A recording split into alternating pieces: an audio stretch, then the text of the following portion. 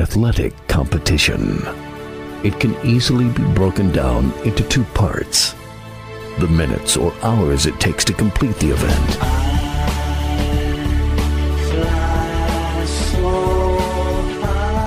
then weeks, months, and years of joy or heartbreak.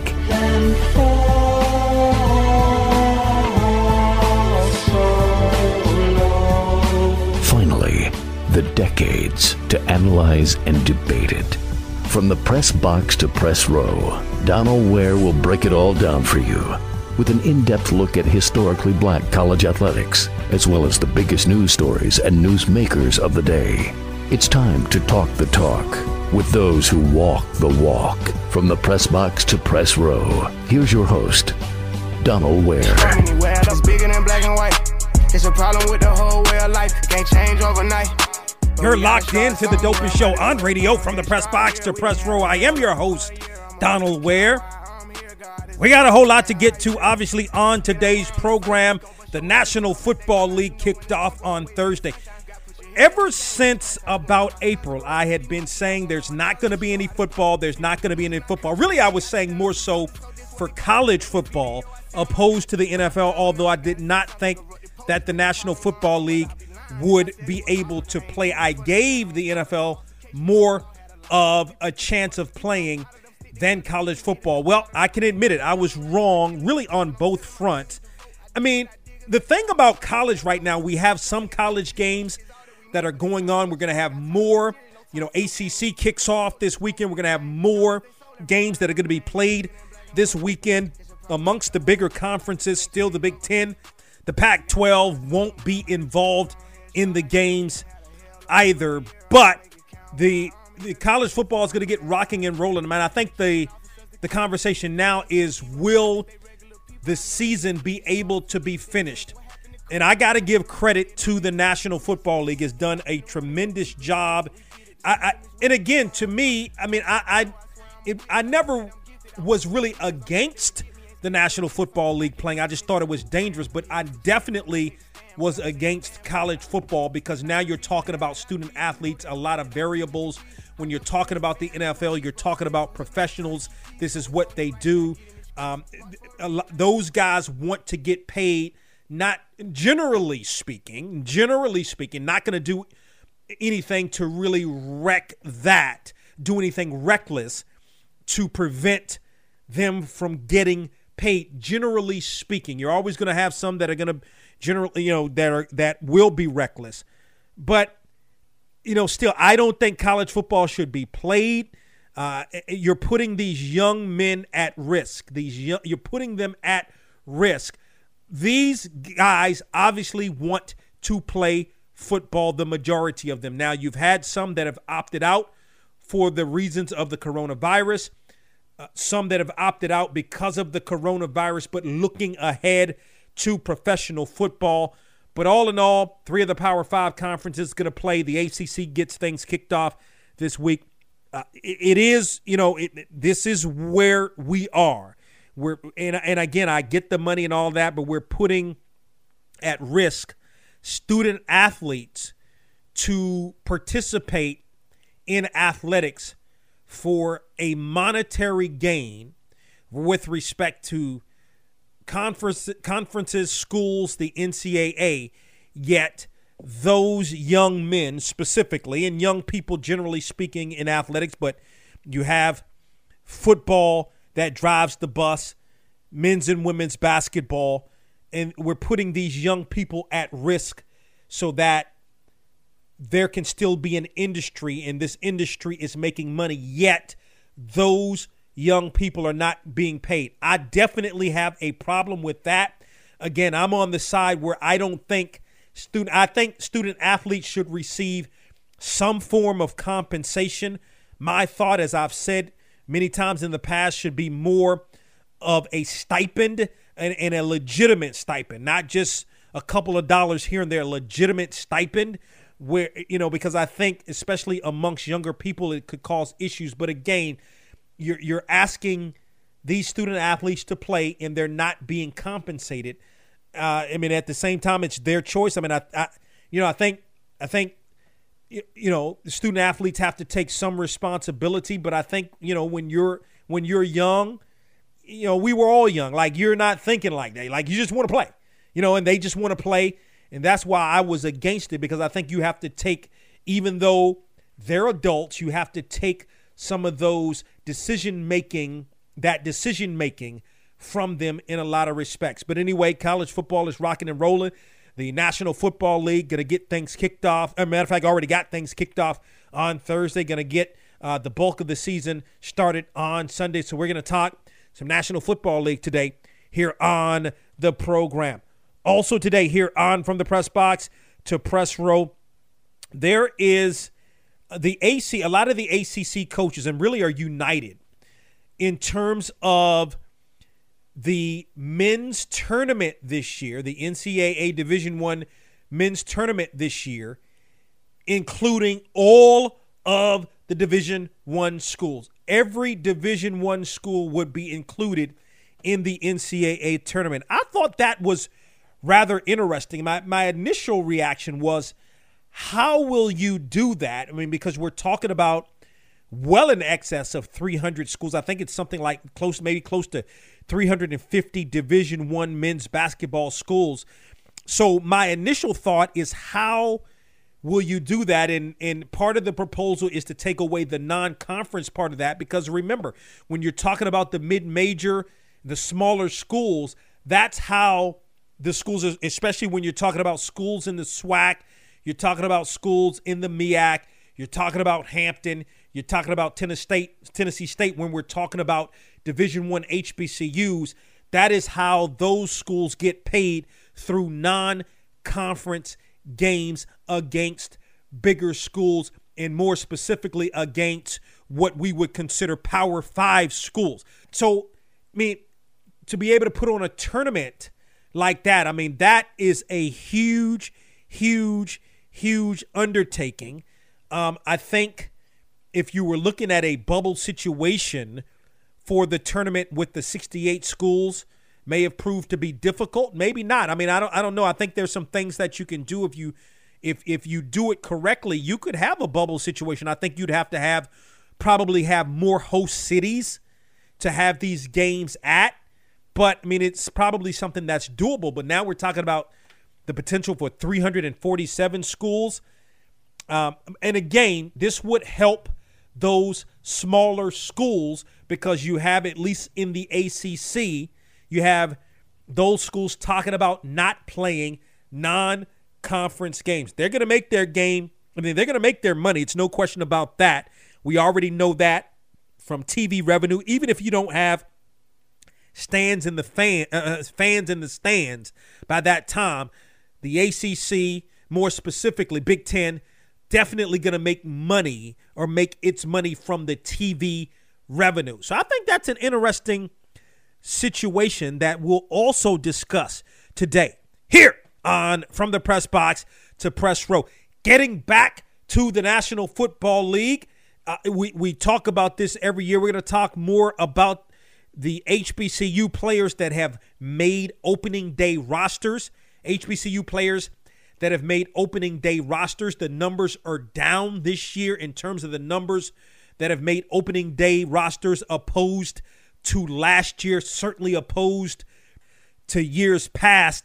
A lot of players able to make what they formerly called taxi squads or practice squads as well. As a matter of fact, a couple of players from that played in 2019 able to make taxi squads. And so I want to talk about that, the numbers of players, who those players are. And again, I mean, the numbers are way down. We've talked a lot, especially more recently, about 4 or 5-star players coming to play at HBCUs from a basketball perspective, more specifically at the Division I level.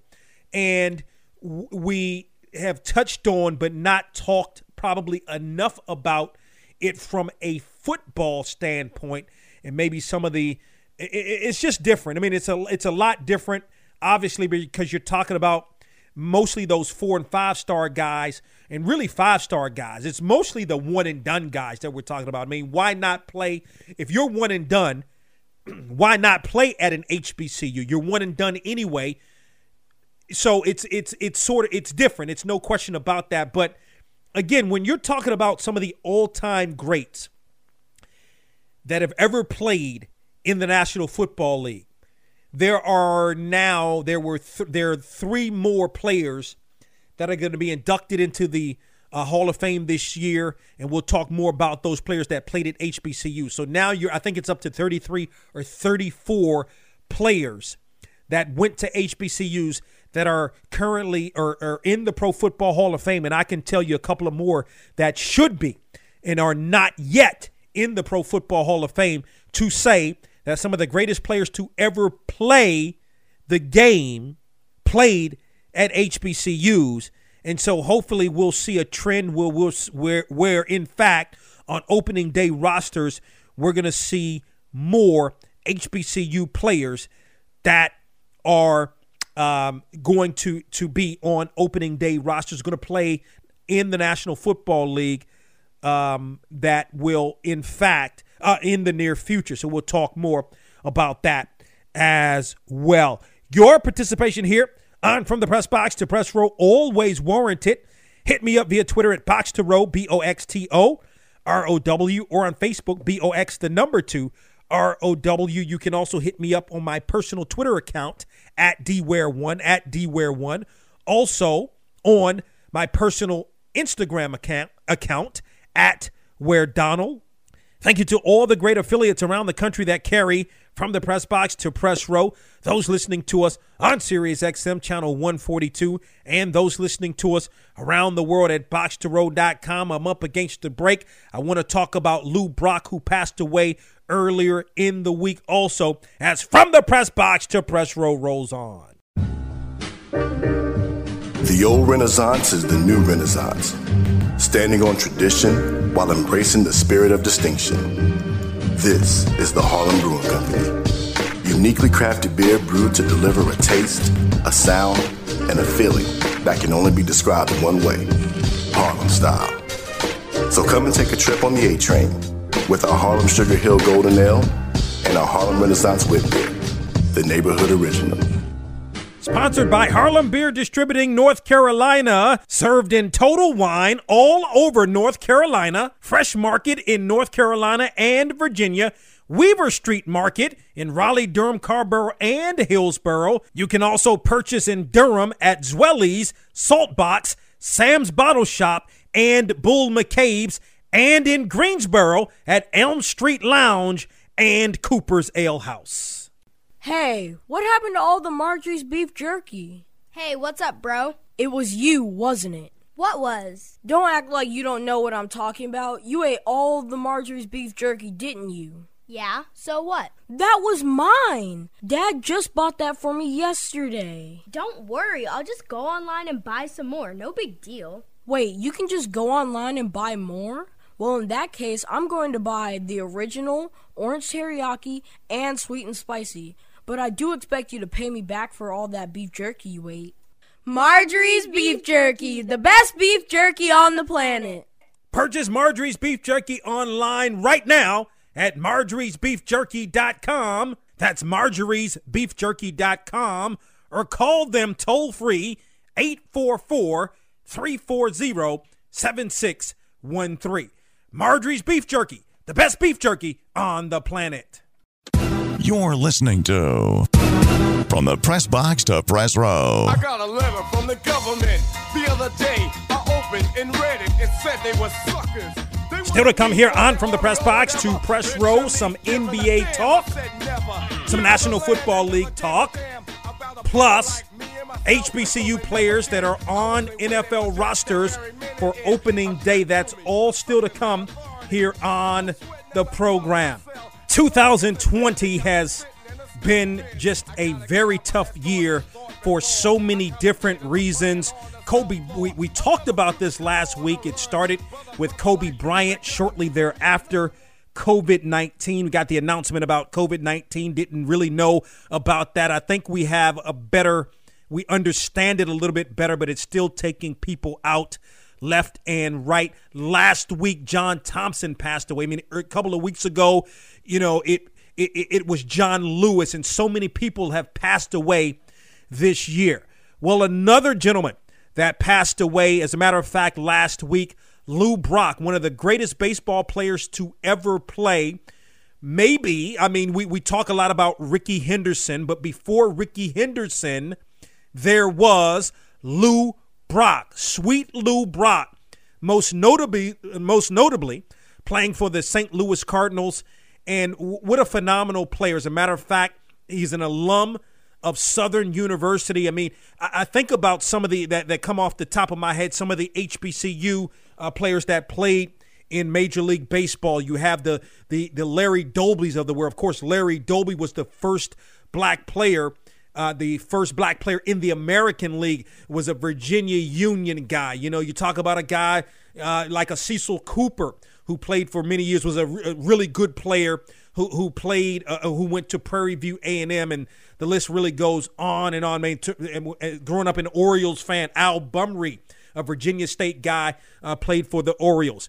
Lou Brock was a legendary player, great hitter, phenomenal base stealer, and ultimately a winner. Played back in the day with the likes of Bob Gibson and all those, that 64 and 67 World Championship St. Louis Cardinals team. Well, had a chance to actually catch, and it's interesting because we do these interviews, and generally when we do these interviews, a segment or an interview is going to last maybe, and you've heard the show, I mean, maybe we're good 10 to 12 minutes. Sometimes we'll go a little bit extended, so we'll, ask the person to hold on, taking a break, we'll come back.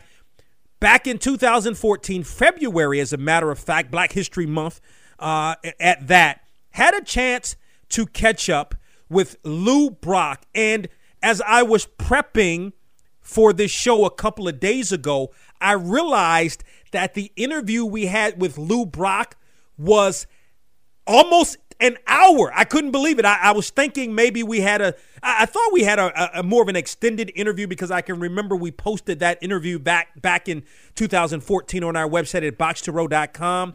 But it seemed like it was a 30-minute interview. But again, that was 6 years ago, or 6.5 years ago.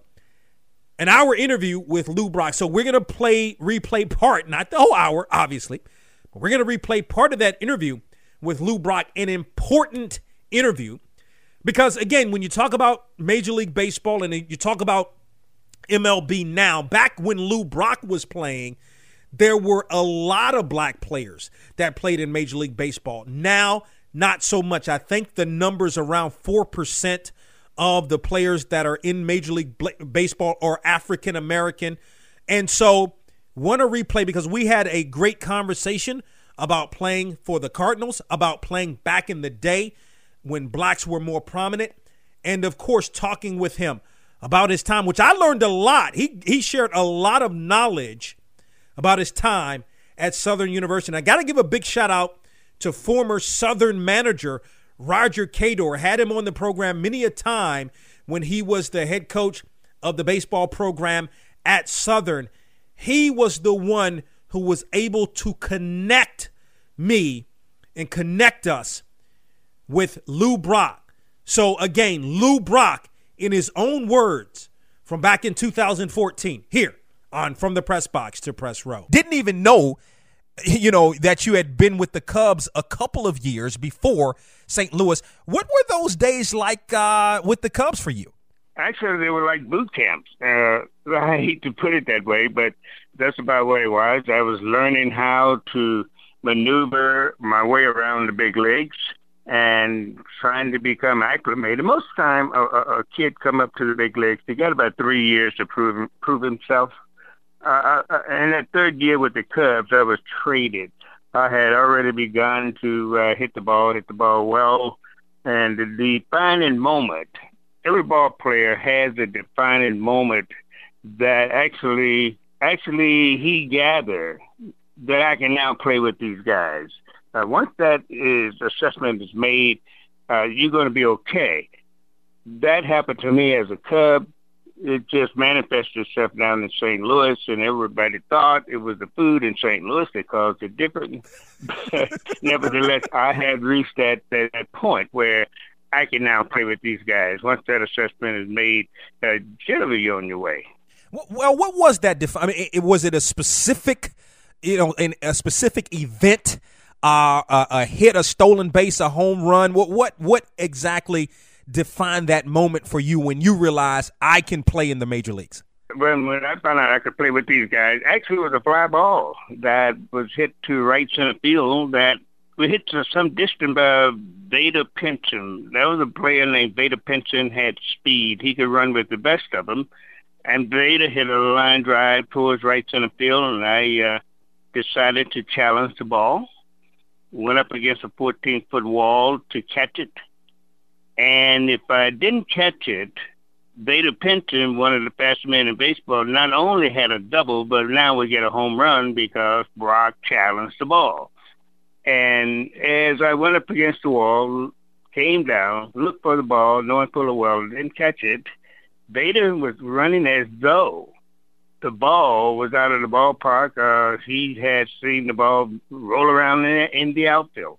Frantically, I decided to look for the ball.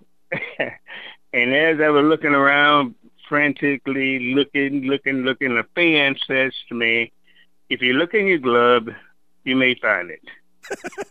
And I was a little teed off at the pen because that was sort of a ridicule. And but I had no choice. I couldn't find the ball. The ball was not in the stand. Where did it go? And I looked at my glove, and that was it.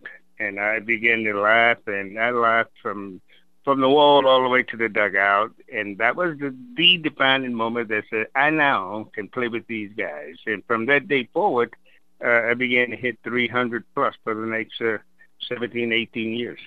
Absolutely. That is a great story. Now, with the Cubs, so now were you, as we had, of course, on the program some years ago, I guess some 8 years ago or so, the late Buck O'Neil. Now, he was a coach in Chicago when you were there. Am I right about that? Well, Buck and I, our history go back to Southern University when I was about 19 years old. Buck, he used to scout that area and just stop in at Southern University every year and watch the team play. And one day Buck came in, and I had a pretty good day against Wiley College. And Buck gave me his scouting card, calling card, with his name on it. It says Major League Baseball. A few years later, I was signed by Buck, and Buck and I have always, in fact, he adopted me as his son. He used to take me out at Southern University to five-star restaurants, and he said to me, he sat across from me, he said, "This is a fork. It goes on this side of the plate." And I'm sitting there thinking, now, why is this man telling me that? And then one day he said, you just may make the major leagues. And 3 years later, I did make the major league. Buck was named the first black coach in that period of time because the Cubs brought him into the big leagues to be my roommate, that I would make some of these adjustments that needed to be made to become a big league ball player. So Buck and I go way back. I named one of my kids after Buck. So he has been in my life ever since I was 19 years old. Your story is so fascinating because you didn't start playing, at least what I was reading, you didn't start playing baseball until you were in the 11th grade. Going to Southern University, you weren't even going there to play baseball. You were going to on an academic scholarship, and I want to talk more about that. But when you were traded from Chicago to St. Louis, originally, though, you wanted to play for St. Louis anyway, even before you started playing for the Cubs. Am I right about that? Well, I don't know if that was before the draft. There was no draft in baseball. Ball club that chose the ball player, and they went out to see if they could sign him. If 2 or 3 ball clubs chose that same player, and then there was a war on as to who was signing. The Cardinal had the lead, in my case, I was brought into St. Louis by the St. Louis Cardinal to work out, and prior to signing the professional baseball contract. However, when I got to St. Louis, the scout was in Washington, state of Washington. He's signing up a guy named Ray Washburn, pretty good pitcher. And I didn't know anybody in St. Louis, so I got back on the bus and went to Chicago and worked out. And the Cubs signed me before the scout in St. Louis to get back in touch with me. So that's how it happened, and that's why most people think that I was destined for the St. Louis Cardinals. Yeah, no question. And maybe if that doesn't happen, maybe you don't have the career that you have. Those 2 years in Chicago, as you mentioned, made you the ball player that you ultimately became, and allowed you, and like you said, hey, I know I belong. First year in St. Louis after the trade, I mean, what a storybook sort of situation, because the fact of the matter is you guys win the World Series. You were a very integral part of that World Series championship in 1964, and along the way, you got to do well against your former team, the Chicago Cubs. Well, one of the things that people don't realize, and I should say I didn't realize, I came into baseball with Chicago playing all-day games, and which is something I did at Southern University. But in Chicago, everybody played night ball, big league, except the Chicago Cubs. And I played center field, which was a sun field, and believe me, Donald, there was no sun field at Southern University. When the ball was hit, you did not look in the sun first and then try to find the ball. Well, that happened to me in Chicago, which was a real setback. But I could always hit. And I hit some long home runs in Chicago, had some what I thought terrible years with a bat. If I was playing today, there would be good years when you hit 260s. But when I got to St. Louis, there was no sun field. Like, wow, this is Major League Baseball at its best. And so I was around hitters like Kurt Flood, Bill White, Stan Musial, Red Cindines, and unlike Chicago had a pretty good hitter, Billy Williams and Ernie Banks and Santos. So all teams got pretty good hitters. But those in St. Louis sort of welcome you in a nice way. We got you because we want you. So yeah, that was always happen when you do get traded. Your stock value goes up at that moment, and it's up to your performance whether it stays there or not. What a fascinating story by Lou Brock as it relates to Buck O'Neil, who we had on this show back in 2006, the first black coach in Major League Baseball. More of our 2014 interview with Lou Brock as we celebrate his life after this small pause for the cause. This is From the Press Box to Press Row. You're listening to From the Press Box to Press Row. That is the voice of Kevin Durant. Yeah, I mean, this community is unbelievable. They deserve to have a good team. They deserve to have a good group of guys, and I'm excited I get to play for them. You know, they support us in everything we do, and you know, it's a joy to, go to work and know that you're going to be, they're going to cheer for you as loud as they can no matter who you're playing. I'm talking about none other than Serena Williams. That was definitely one of the better matches I've ever played. I've had just like that. I was really focused, just really, excited. Luda! Now, let me ask you, are you still having nightmares from the Falcons losing the Super Bowl a couple of months ago? How dare you? Of course I'm still having nightmares. I'm still going through the mourning process. But listen, if we got to make it up, we got to make it up this year. We got to come back strong, and we have to literally make up for the loss. Snoop Dogg is on the mic. Pay attention. Oh man, thank you for having me play in a real way. I mean, I'm so honored. The pleasure's all mine. I became an uncle to a lot of these MCs, to the people that love my music, to the game in general, because of the way that I treat people. And I feel like my career is representative of that. That's why the longevity is there. That's why the love is there, and that's why I maintain the status of being relevant for so many years. I'm talking about none other than Tony Dungy. It was even more special to me because I remember coming into the league as a player in 1978, and there were only 7 African-American coaches in the whole league, assistants. There were no head coaches and just 7 assistants. It was special, and then to win it and to always be able to be thought of as the first one to do it, that's going to be something I'll be proud of for a long time. Joined by Kevin Hart. Right now, I'm on cloud 9. This is the time where I'm in demand, so you make the best of it. You pick great projects, you get behind them and you put them out, and the goal is to keep them coming. At the end of the day, I'm trying to become a brand, and within that brand, I need to put myself in position to become a mogul, to become a business. So that's making sure that you're in control of your destiny, and right now I am.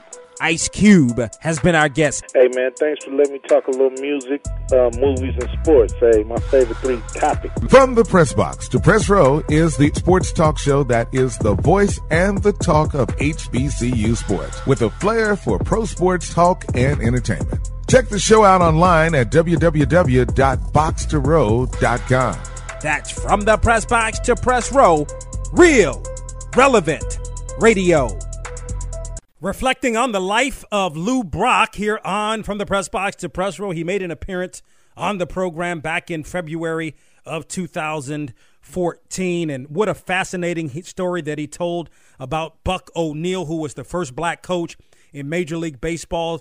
Talked about the fact that Buck O'Neil used to come down and scout Southern, scout other HBCUs, sort of took him under his wing, took him to a 5-star restaurant and so forth, and really, as Lou Brock mentioned, became more like a father figure. Now we're going to, again, this was an hour interview. This was almost a 60-minute interview with Buck O'Neil back in 2014. In this segment, we're going to listen back more about him speaking about his time at Southern University. The great Lou Brock joins us here on the program. By the time, Mr. Brock, you entered the major leagues, 1961, your first full season in 1962, Jackie Robinson had broken the color barrier some 14, 15 years previous. Those early days and throughout your career, you can speak on it throughout your career, but particularly those early days, 14 to 15 years into the major league when the color barrier was broken. What was that like for you? What was that like for black ball players at that time? I may have been in the 3rd generation of players that come in, the black players that come into Major League Baseball.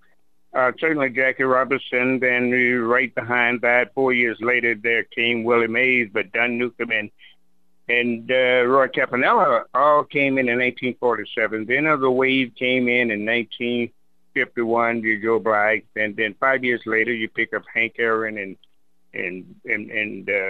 Ernie Banks in that crowd. Then 61, then there was the Brock group that came in, and so the tension, racial tension, hadn't gone away, but it had lessened to some degree. And therefore, what Jackie Robinson went through, I would say 90% of us in that 3rd wave didn't go through that. By that time, acceptance, is there a word or not? But, acceptance is one of those things I'm going to play with it because I got no choice.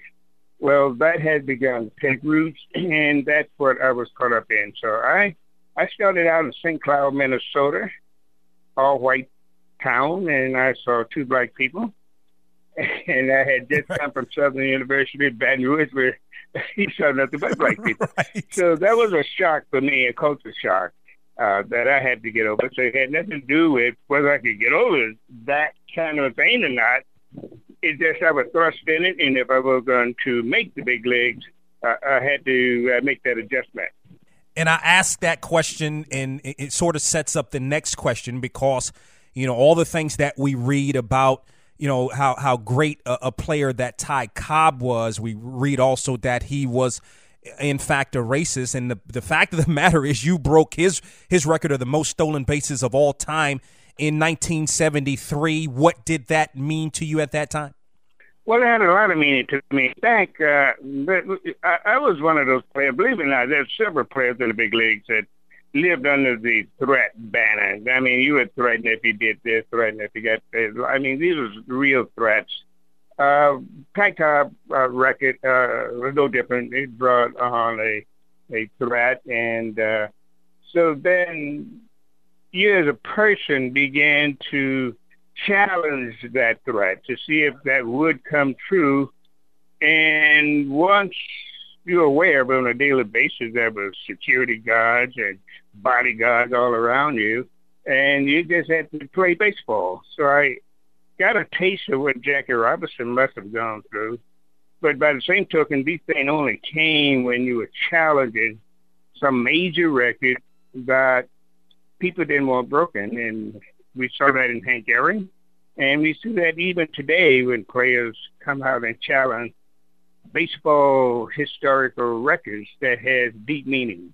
Before we talk about Southern, one last thought about your playing days. And you mentioned Bob Gibson, and he was, such a great pitcher. How great? Because I think a lot of times when we look at the history of baseball, sometimes I at least from where I sit, and again, never having seen him play, Bob Gibson seemed to have been in the history of things more of an underrated pitcher when you go back and we talk about now some of the great pitchers. How great a pitcher was Bob Gibson? Bob Gibson could have pitched in any generation, any time in the history of baseball. He could throw hard. He threw just as hard as your Nolan Rhymes. And when I say that, he threw the ball somewhere between 9,500 miles an hour. And the amazing part of it, he could maintain the stamina throughout a ball game. Most players sort of get tired. Pitchers get tired about the seventh inning, and then here comes the second win. But Bob, by the time he got to his second win, the game was over. He was one of those guys that pitched real fast. And he used to say, I'm going to pitch today, an hour and 59 minutes. I'm out of here. So an hour and 59 minutes, he struck out about 10 or 12. He pitched a 1-0 ball game, and we were gone. So he was a fantastic person, and you need the kind of drive that Bob had. You don't see very much in the big leagues today, and that was a drive to win at all costs within the bounds of fair play. He was just outstanding in that area. Of course, let's talk about Southern University. And now you went to Southern. You didn't go to, and as I mentioned, you didn't start playing baseball until the 11th grade, but you didn't go to Southern to play baseball. You went on an academic scholarship, right? Yeah, I did. And in fact, let me correct. I actually started playing in the 9th grade. Okay. The coach sort of lined up all the freshmen and high school, and whoever won a throwing contest got to be his pitchers, which he needed one pitcher. So I won the contest, and I was on the team in high school. And by the 11th grade, I found out I could hit. And about the end of that, I also had some good grades in chemistry and math, and off to Southern University with an academic scholarship that I had to maintain a B average, and got there and maintained a C+ average, kicked out of school with a C+ average. And I got to tell you, Don, I thought it was unfair. Unfair to the degree I had a C+ average. Guys in athletics had a C+ average, and they were in school, and I'm out. And so I just followed the boys and try for the baseball team, see if you can be a walk-on. And all that came to pass. Man, what were those days like at Southern playing baseball? I will talk more specifically about the NAIA National Championship, but just in general, those days at Southern playing baseball. Well, my entree, for an example, I told you I was a walk-on. I was out watching the ball club for about 2 weeks, trying to decide whether or not I could get the coach's attention to tell him I could play baseball. And I never could muster up the courage to do such. And a little boy came up to me one day and said, with a glove, pounding in his glove, I'm going to chase baseball for the teams. Jumps out on the field, crossed the white line, which I had been looking at for about 2 weeks. And the kid is chasing balls. The players liked him. They pat him on the head when he gave them the ball. So I decided to join the kid. And one day, chasing fly balls, giving balls to the players, I passed out from exhaustion. And then the coach came to me and the trainer, rather than said, roll him off the field while laying on the ground. I heard the coach say, get up, kid, and take 5 batting practice swings. And I actually thought he was talking to the kid that was with me, my companion, chasing fly balls. But anyway, he was talking to me. I got up and with wobbly legs and all, and hit 3 out of 5 out of the ballpark, and I was given an athletic scholarship right there on the spot. So that's where I was recognized as a ball player in college on my back. Like Kevin Hart said, you gonna learn today. That is an awesome story. 1959. So that's the year that that Southern won the NAIA National Championship, and it if I've looked over this thing correctly, may have been the only time, at least since then, that an HBCU has won a national championship in baseball. What was that year like, and then ultimately winning that NAIA national championship? NAIA championship had never invited a black school to that tournament. We were the first ever to be invited. And so we got there and we planned to host college with a Sir Ross State in Texas. And we won that game. And we actually had to band together, if you want to say such a thing, band together as a team. We knew nobody wanted us there, but somehow when we beat the favorite, we became the favorite. And now it was this game to game to game to game. And at the end of that tournament, when the dust had settled, we had won the championship. I recall hitting a 3-run homer. We were down like 3-1, 2 men on. I hit a 3-run homer over center field fence and then top of the ninth. And after that, we were champions. So it happens so fast when you talk about those kind of things. When you enter those, you know you're there to play your strength within yourselves, which was all black guys. And we just banded together and decided to show them what we could do. Lou Brock passing away last week at the age of 85. And again, that interview was from 6 years ago. And, I mean, just so much information. Again, I've given you maybe close to 30 minutes, not quite 30 minutes of that interview. If you want to listen to the interview in its entirety, you can log on to our website at boxtorow.com. We got into a lot of other conversations. We talked about the lack of black ball players and what can be done. There was a task force at that time that was put together to study that. I don't know whatever happened to that.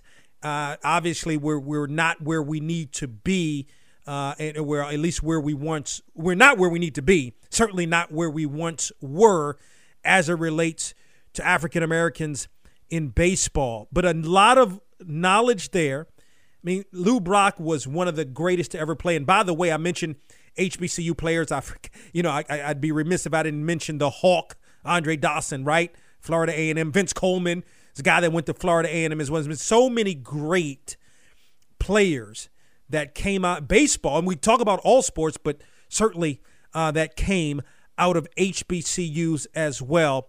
So again, we salute the legendary Lou Brock.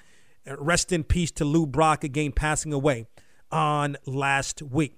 Still to come here on From the Press Box to Press Row. Speaking of HBCU players in pro sports, we're going to talk about those that made opening day rosters in the National Football League, as well as some NBA talk, as From the Press Box to Press Row is back after this.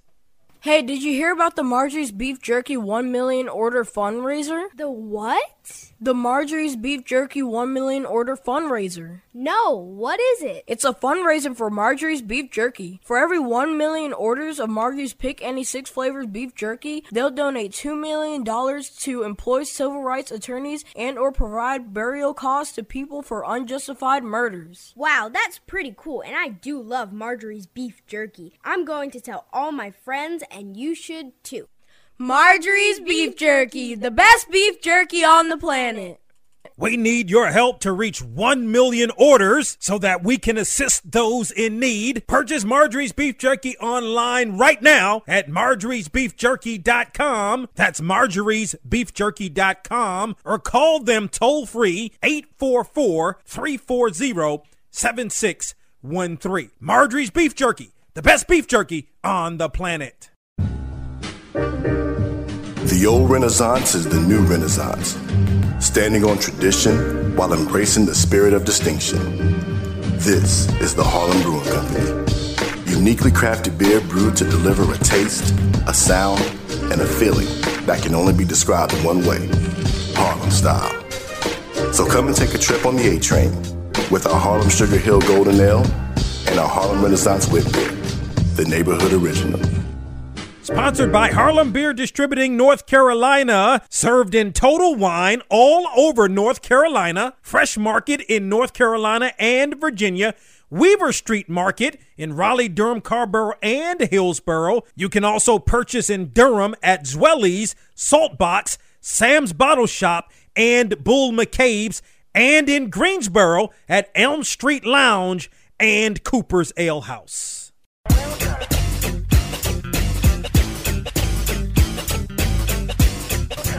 It's Donald Ware.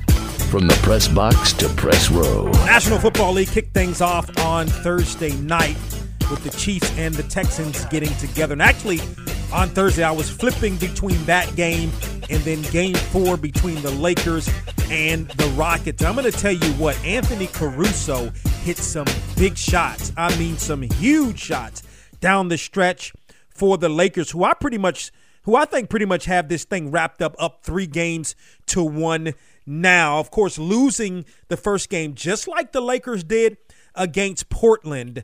The Lakers are really, really, really good.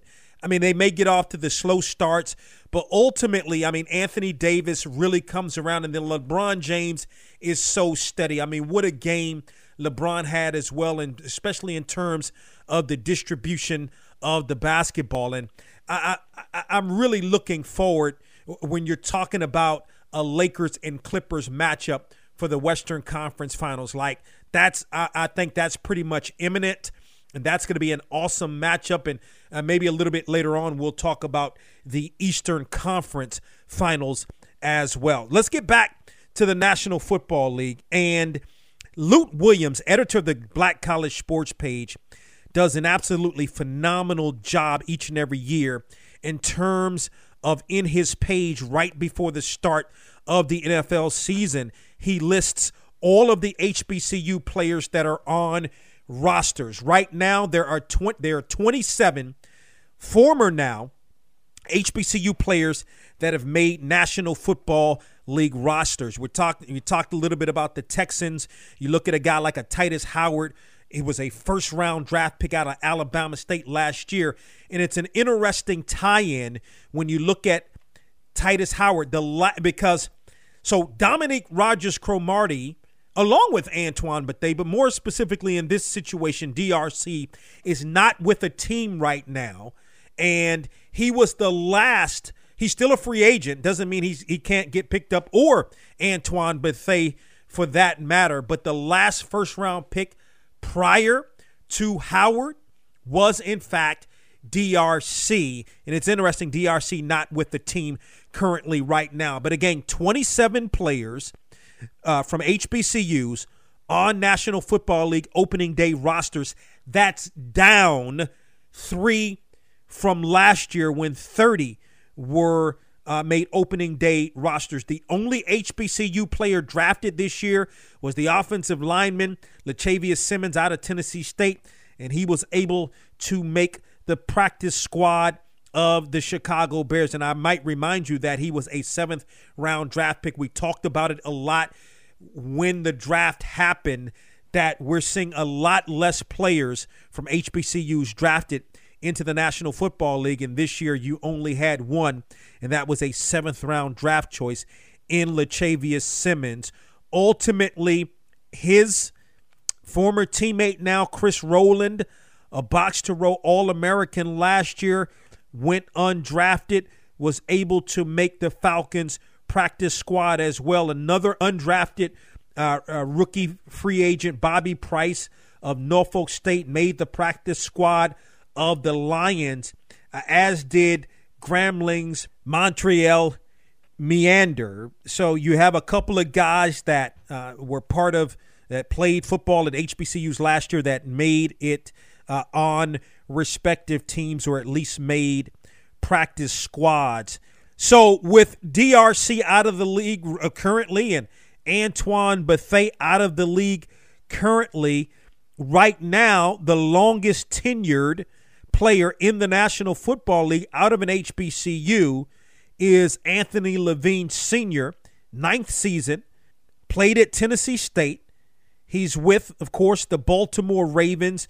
And then next behind Levine, you look at Teron Armstead, a high draft pick. He protects the blind side of Drew Brees. He's all-pro guys. Made the Pro Bowl, I believe, the last couple of years. He is now entering his 8th season in the National Football League. And then you have a lot of guys that have, or a couple of guys that have switched teams this year. You look at a Javon Hargrave.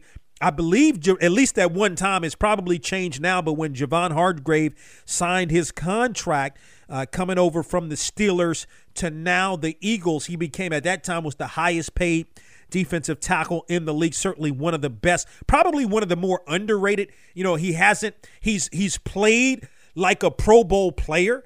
He's put up some good numbers. He does his job. When you're up front and you're that defensive tackle, your job isn't necessarily to make tackles. Your job is to occupy that guy, offensive lineman up front, so that the linebacker can come and make the tackle.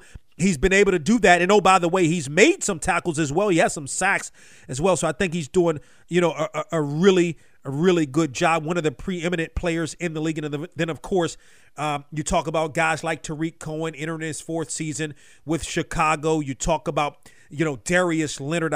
All pro. That guy is really, really good. And I think the sky is the limit ultimately for Darius Leonard. One of, right now, entering his 3rd season, one of the best linebackers in the National Football League for the Colts, formerly of South Carolina State. Let's look at some of the matchups this Sunday as the NFL gets things rocking and rolling. I got to be honest, a little bit mixed emotions for me because, I'm a sports fan. I'm a big sports fan.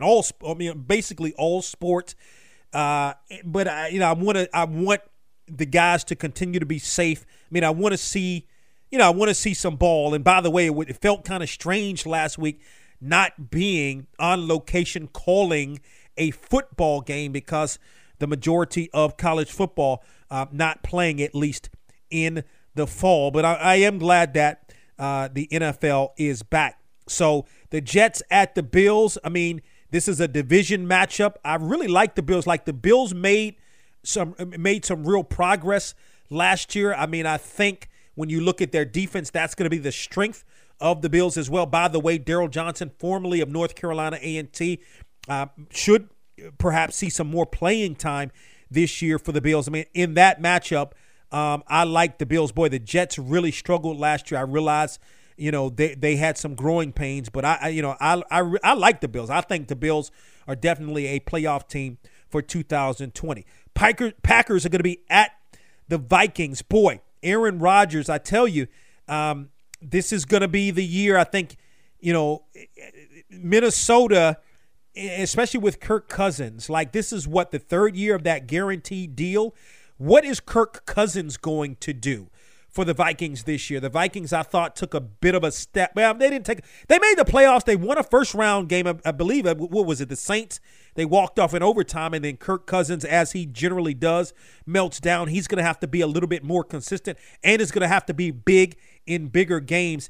Aaron Rodgers, what is that offense going to look like this year? I think in this game, I like the Vikings. As a matter of fact, I like the Vikings throughout the course of this season because I think the defense is going to be much improved, and hopefully Kirk Cousins is going to be more consistent. The Eagles at the Washington football team. My Washington football team, I think, is underrated this year from everything that I've heard. Dwayne Haskins looks very, very good. That defense is going to be great, but I think the one person that's going to make all the difference overall with this Washington football team organization, Ron Rivera, the new head coach there, so many years with the Panthers, a lot of success, including a trip to the Super Bowl going back to 2015, gonna be hosting the Eagles. Listen, the Eagles, that NFC East, gonna be up for grabs this year. I think the favorite on paper at least has to be the Cowboys. Carson Wentz, is he gonna stay healthy this year? He has to stay healthy. If he can stay halfway healthy, the Eagles are going to challenge the Cowboys in this game. I'm not going to pick against the Washington football team in this game. The Ravens and the Browns, interesting week 1 matchup. Looking throughout the course of this season to see Lamar Jackson the reigning league MVP, really take that next step. But it's going to be interesting for the Browns. Like, all of that talent really underachieved last year, but it's a new situation, a new coach for the Browns. But in this game, I like the Ravens. The Jaguars are hosting the Colts.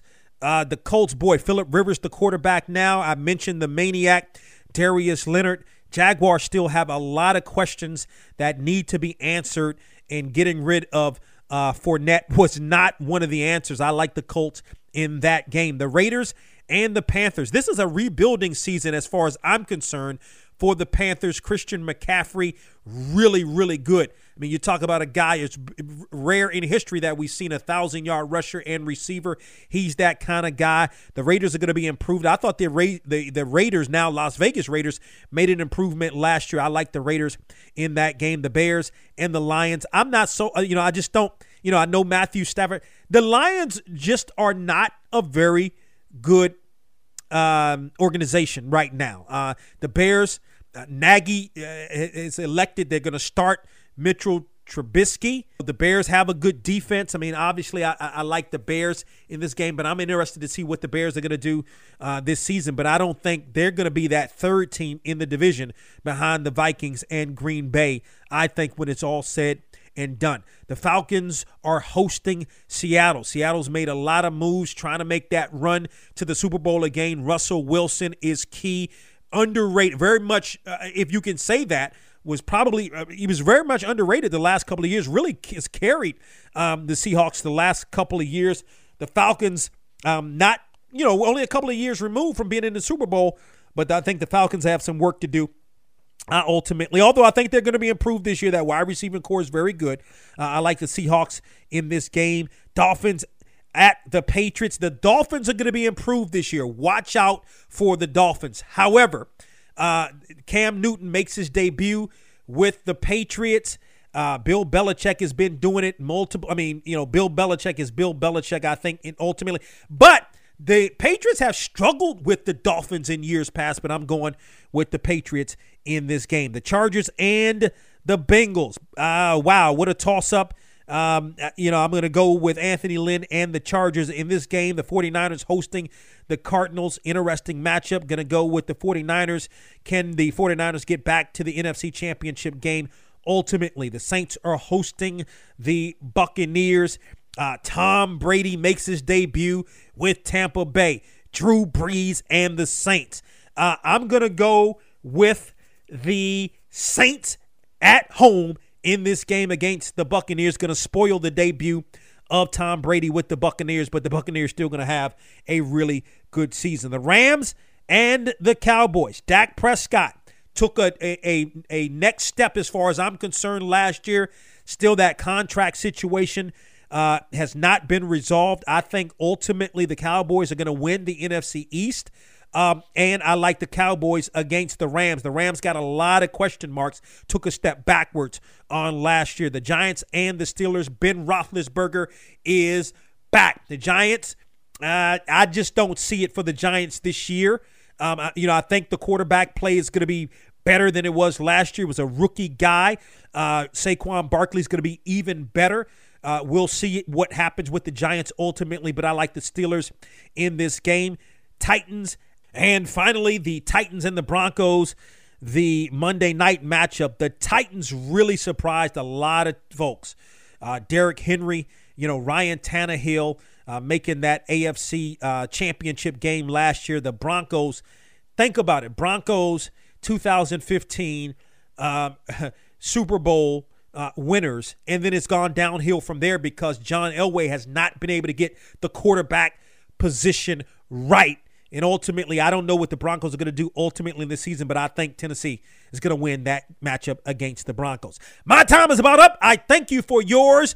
Appreciate you listening to From the Press Box to Press Row each and every week. And, of course, for the entire interview with Lou Brock as we take a listen back and remember the life of Lou Brock in his own words, log on to our website at boxtorow.com.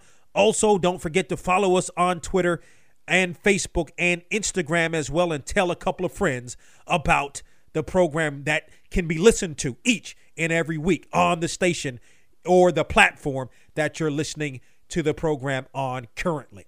And always remember to support those that support you. From the Press Box to Press Row is presented by DW Communications. Loving you is like a song I replay every 3 minutes and 30 seconds of every day.